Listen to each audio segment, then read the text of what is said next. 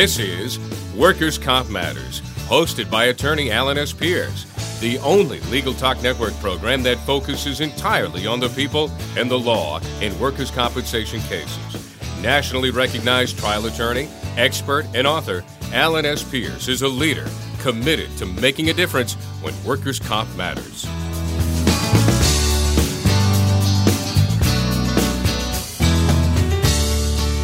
Welcome to the Legal Talk Network and Workers' Comp Matters. I'm attorney Alan Pierce. I'm with the law firm of Pierce, and Napolitano in Salem, Massachusetts, where the focus of our practice is representation of injured workers in claims arising out of injuries or accidents that occur in the workplace.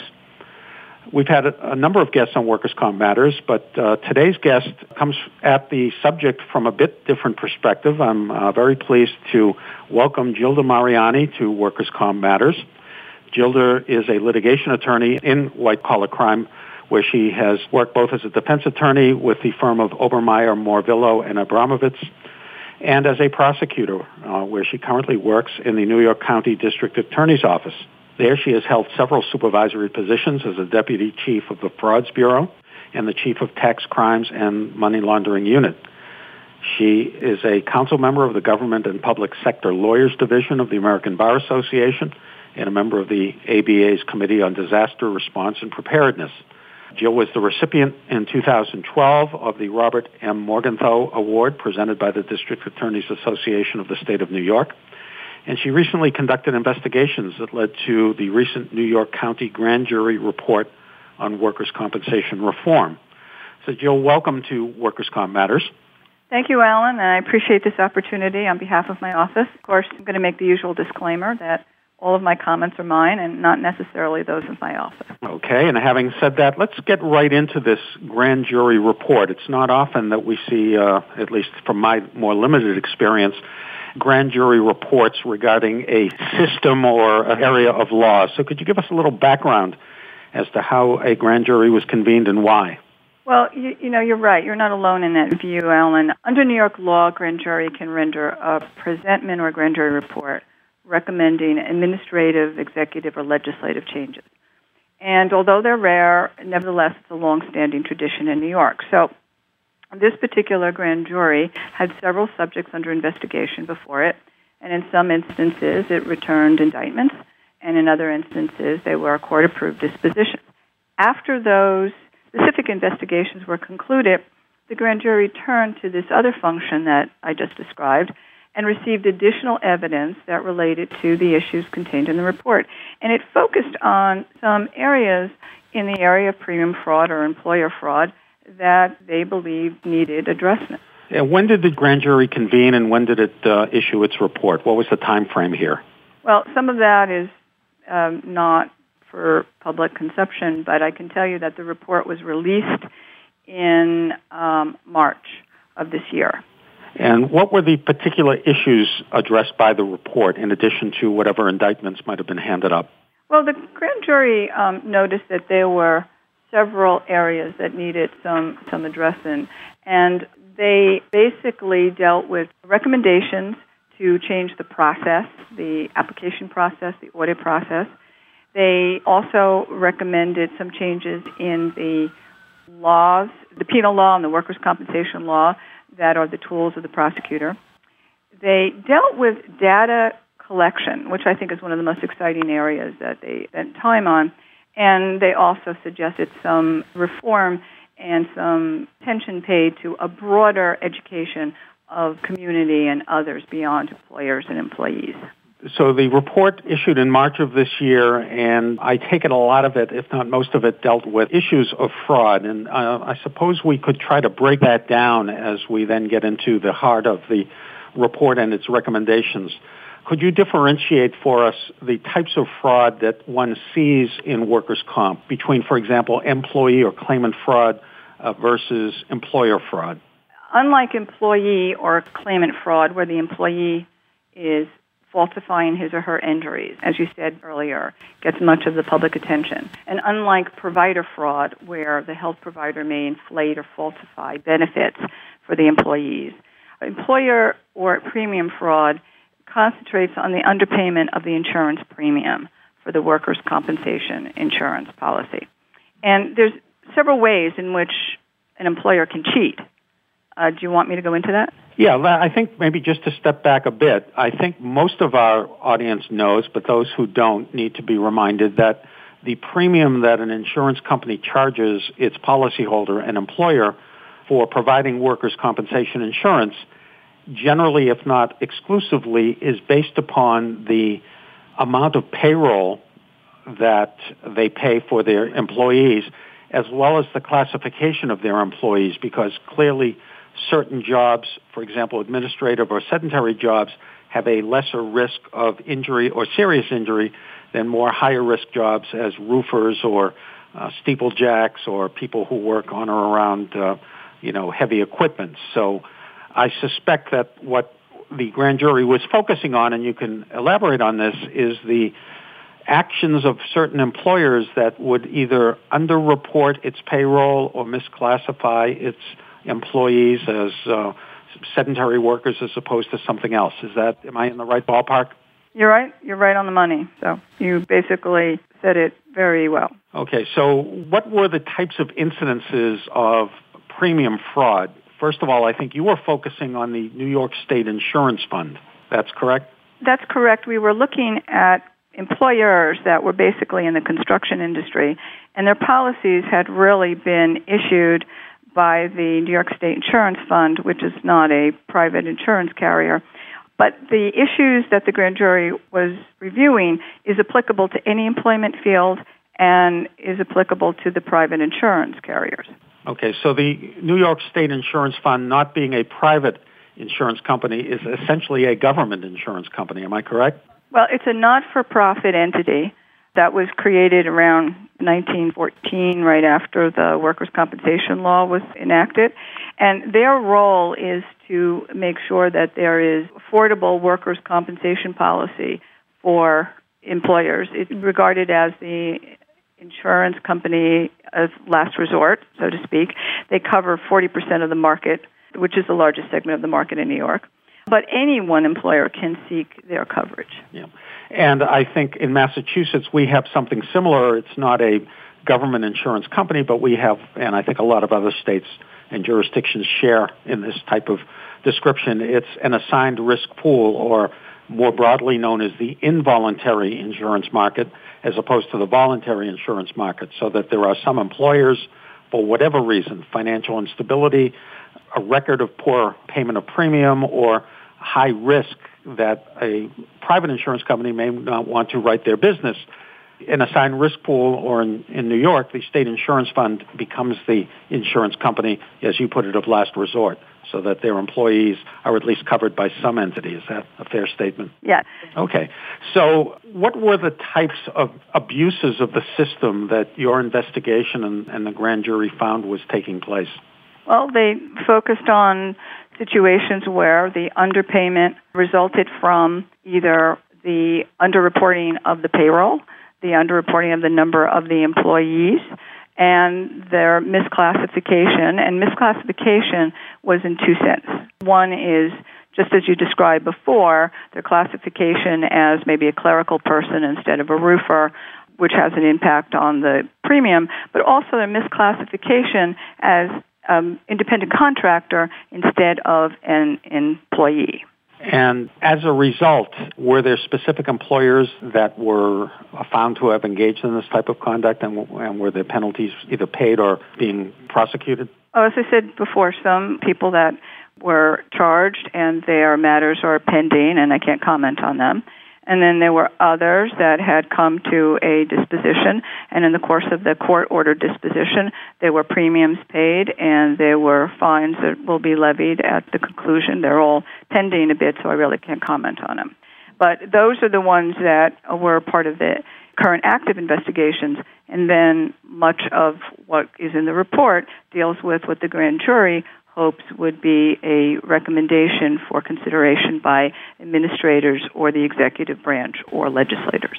All right, and before we get to that, let's try to put all of this in perspective of dollars and cents. First of all, I know this, and you know this, but I think a lot of people don't know this. Workers' compensation is a rather large industry in terms of dollars. How much of an impact is workers' comp in New York? You're right. That's a very good point. Workers' compensation is a $6 billion industry in New York, and I know it's much larger on a national basis. I mean, this is That's billion with a B. Yes, billion with the B, yes. How much could you estimate might have been lost in unpaid premiums, either system-wide or in any focused areas under your jurisdiction? Well, with the assistance of some of the evidence that went before the grand jury, we were able to provide evidence that approaching $500 million in unpaid premiums and taxes were lost. In New York City alone, in the New York City construction industry in just 1 year. And much of that data came from a 2013 New York Fiscal Policy Institute report. The bulk of that money is attributable to unpaid premiums. The rest of it, and some people may be surprised to know this, but the rest of it is attributable to the underreporting of payroll and therefore underpayment of withholding taxes, unemployment insurance taxes. It has an effect on FICA. It has an effect on corporate taxes, personal income taxes, and it goes on and on and on. And even beyond that, I think an employer that pays less than its fair share of the workers' comp premium probably gets some type of distinct business advantage over its competitors. And how does that work? Well, you're right. And that is part of the seriousness of the problem here is who are the various victims to this conduct. Lots of times they're focused on the employees, but in fact, you have to think about the employers, the law-abiding employers who now have a considerable disadvantage in bidding because they have an overhead that others don't have. They are paying their workers on the books, and therefore they can't always get, they might have difficulty in getting some employees. And they may actually end up assuming some of the shortfall of this in the premiums that they paid. You have the employees that, of course, are victimized by not getting all their benefits, not being in a position to maybe have pensions and health benefits. But you have two other victims that I think we forget about. The consumer, who may in fact have to pick up the shortfall, just like anybody does in an insurance fraud. And then the taxpayers that have to deal with the shortfall in revenue. And this probably has another impact on maybe some of the workforce that is most vulnerable to abuse. I'm thinking primarily of low-end wage earners and or entry-level wage earners and or perhaps immigrant wage earners, whether they are documented or undocumented that might be in the system. Have you found that that segment of the employment population might be more affected by the misdoings of employers than some of the other sectors of the community? Well, there wasn't any finding on that in particular, but I think you're correct in pointing out that when somebody is in a more vulnerable category and not able to really complain about unfairness or inequities, that they are more subject to the abuse of the system. And, of course, they end up not having many of the benefits that they need to maintain themselves economically. Now, is this an issue confined really to New York County, New York State, or is it a broader issue that you see out there? It's a much broader issue. I think it's a national issue, even though workers' compensation is basically state regulated. We had done a panel program at the Workers' Compensation Conference back in March of this year, the one sponsored by the Tort Trial Insurance Practice Section and the Labor Law Section of the American Bar Association. And their colleagues that joined me from other jurisdictions, we talked about the national problem. And I remember that. I didn't attend that particular panel, but I believe your panel was titled How Workers' Compensation Insurance Premium Fraud Destabilizes the Competitive Markets. Who was on your panel? I had three terrific guests. I had Matthew Capisi, who's a representative of the General President of the United Brotherhood of Carpenters. I had Major Jeffrey Branch, of the law enforcement operations of the Florida Department of Financial Services in part of the Division of Insurance Fraud. And I had Vicki Hightower, who's the Chief Deputy District Attorney of the Special Prosecution Section of Riverside County in California. And as you know, Florida is very aggressive in reform these days, as is California. I think this might be a good time to take a short break. And when we come back, we will turn to some of the recommendations of the grand jury report and what my colleagues in New York hope to change to make this issue less of a problem. So we'll be right back with Joe Mariani. Does your law firm need an investigator for a background check, civil investigation, or other type of investigation? PINow.com is a one-of-a-kind resource for locating investigators anywhere in the U.S. and worldwide. The professionals listed on PI Now understand the legal constraints of an investigation, are up to date on the latest technology, and have extensive experience in many types of investigation, including workers' compensation and surveillance. Find a pre-screened private investigator today. Visit www.pinow.com.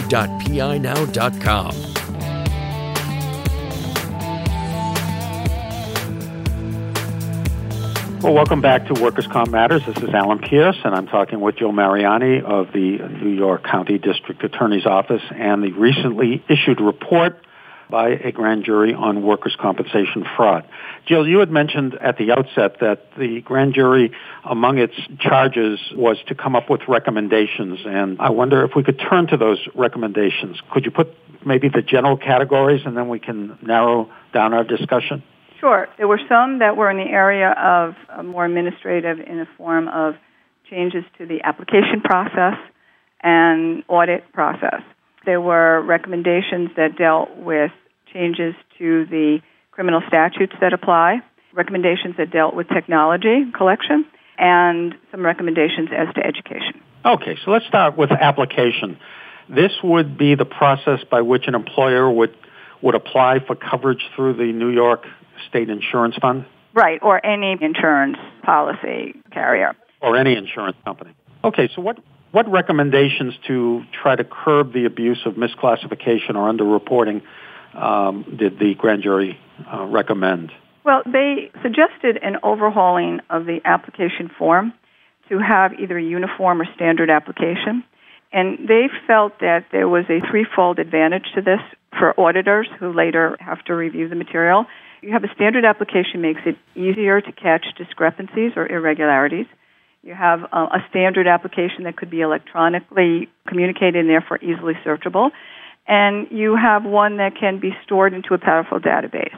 The other aspect of the application I think that pays to comment on is that there should be a requirement that the employer swear to the information in the application. Right now there isn't that, and there's no warnings that all the statements are made under penalties. And this is a little ironic because under New York law, an employee who submits an injury-related claim must certify that he or she is entitled to the payment by signing a certification on the back of the check.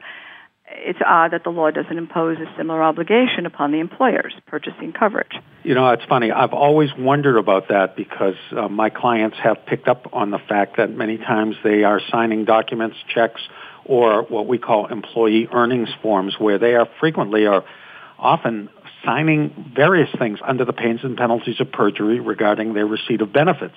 Obviously, should they be caught not in compliance with what they've signed, this gives an easier time to any prosecutor or even an insurance fraud bureau to deal with this in some form or fashion. And it would seem only fair, and in fact more than fair, that an employer at the outset, if that employer were going to certify that the way they classify their employees or their payroll is correct, they should at least have the same obligations. So from my perspective, representing injured workers, I'm glad to see the playing field attempting to be leveled here.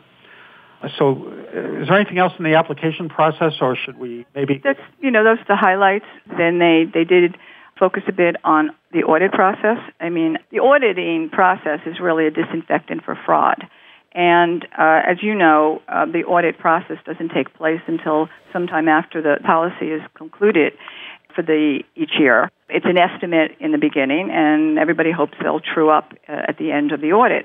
But particularly in construction, where the employees are no longer maybe at the site and the site is finished and people are moving on, the audit becomes more of a difficult process. So among the recommendations were for everyone, not just the State Insurance Fund, which does a really good job of auditing, but for all private carriers to do as rigorous an audit as they could. Do an on-site physical inspection, particularly in the construction industry.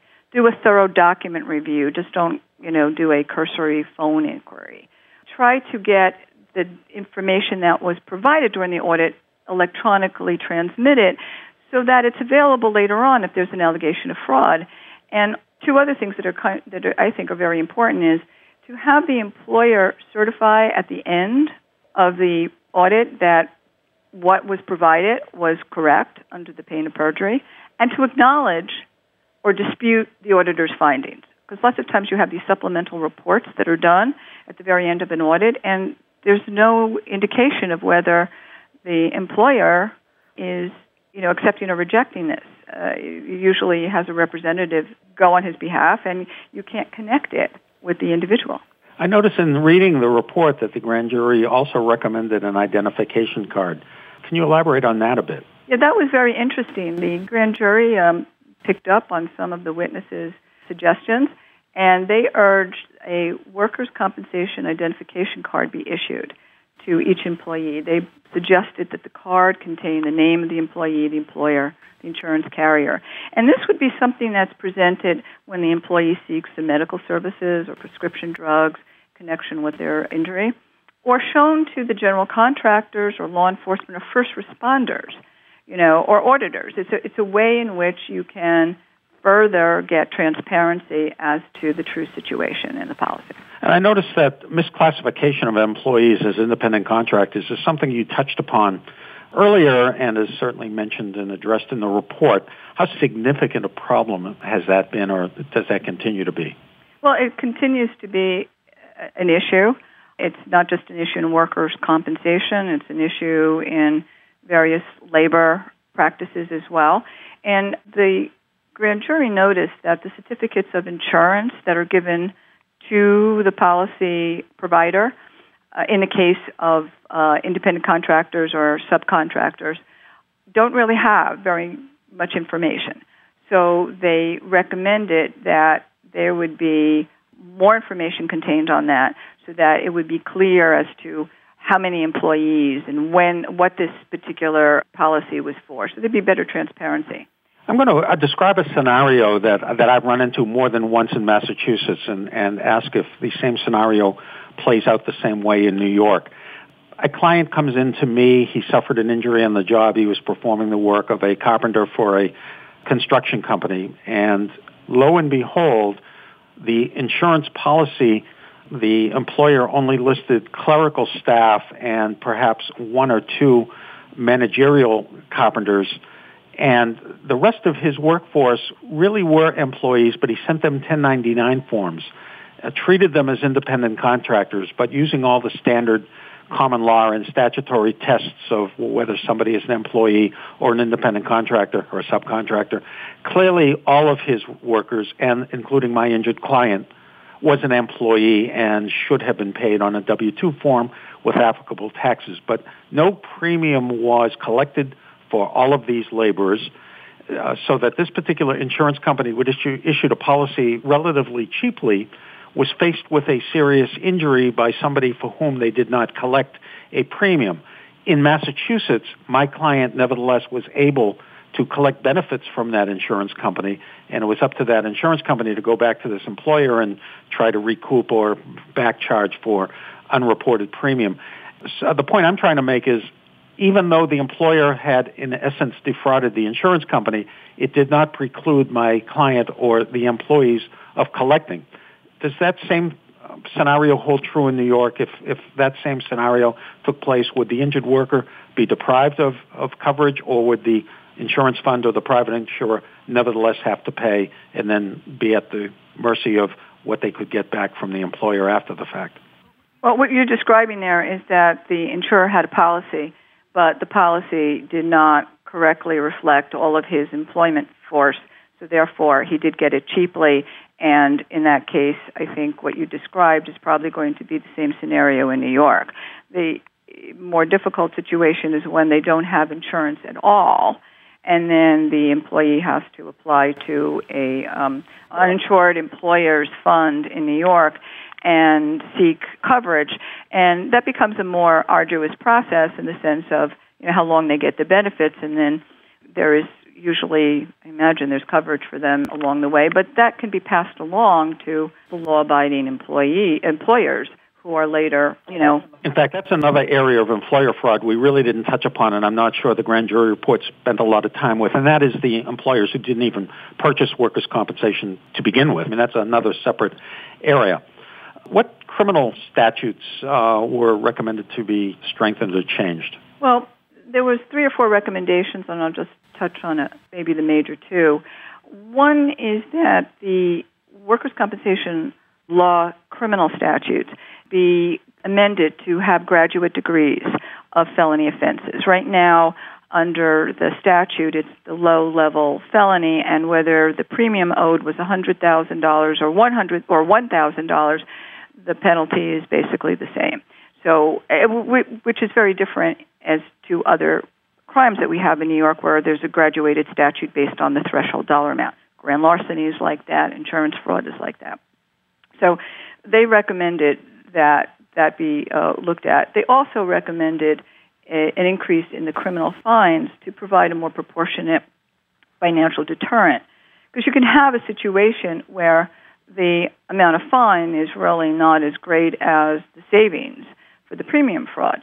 So if you had something which enabled the court to impose a fine that could be double or triple the amount of the premium saved, that could be a deterrence. And we have other statutes in New York that have their criminal fine schedules based on that kind of a system. And 2 very quick last points before we wrap up for this session of Workers' Comp Matters. I believe you mentioned there were some other grand jury recommendations for broader education. Just if you could briefly touch upon what they saw as an area to be improved upon. Well, I think they were focused in part on increasing the community awareness about the negative effects of premium fraud, and to also let employees understand how to protect themselves, because when they are in this process of being regarded as an independent contractor, they may in fact have incurred liability or costs that they're not aware of.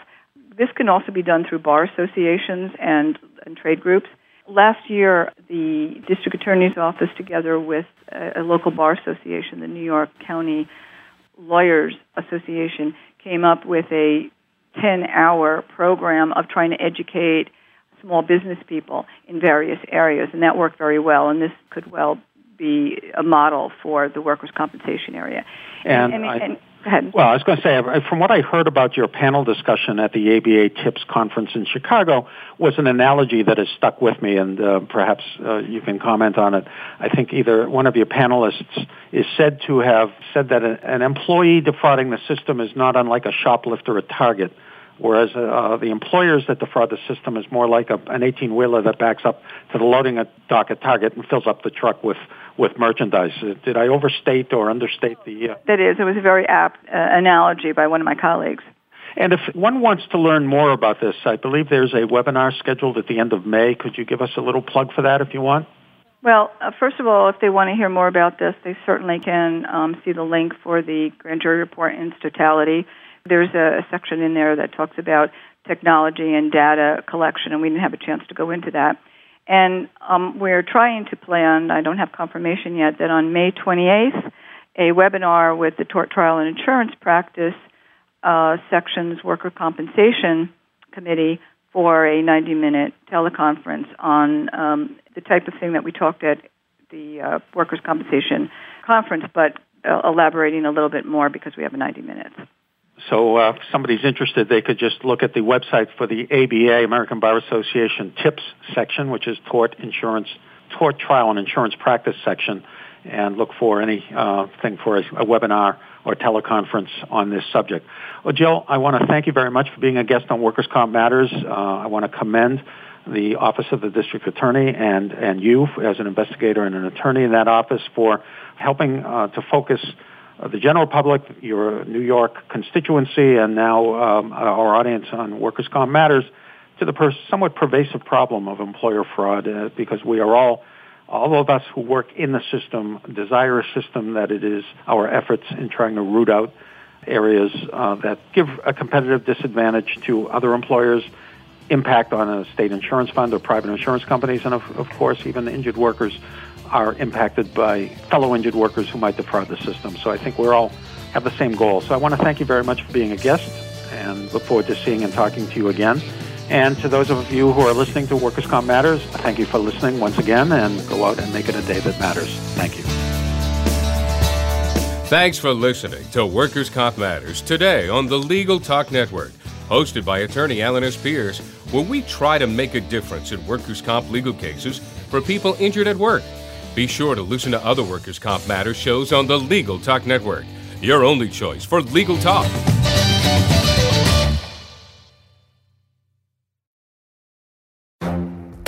The Lunch Hour Legal Marketing Podcast, your resource for the tips and tactical advice you need to grow your business. Plus, keep up with the news and commentary you crave to stay one step ahead. It's hosted by me, Guy Sakalakis. And me, Conrad Somm. Every other week, we break down the issues holding back your marketing strategy and talk about the changes you need to be prepared for. Check out the Lunch Hour Legal Marketing Podcast wherever you get your podcasts or on YouTube.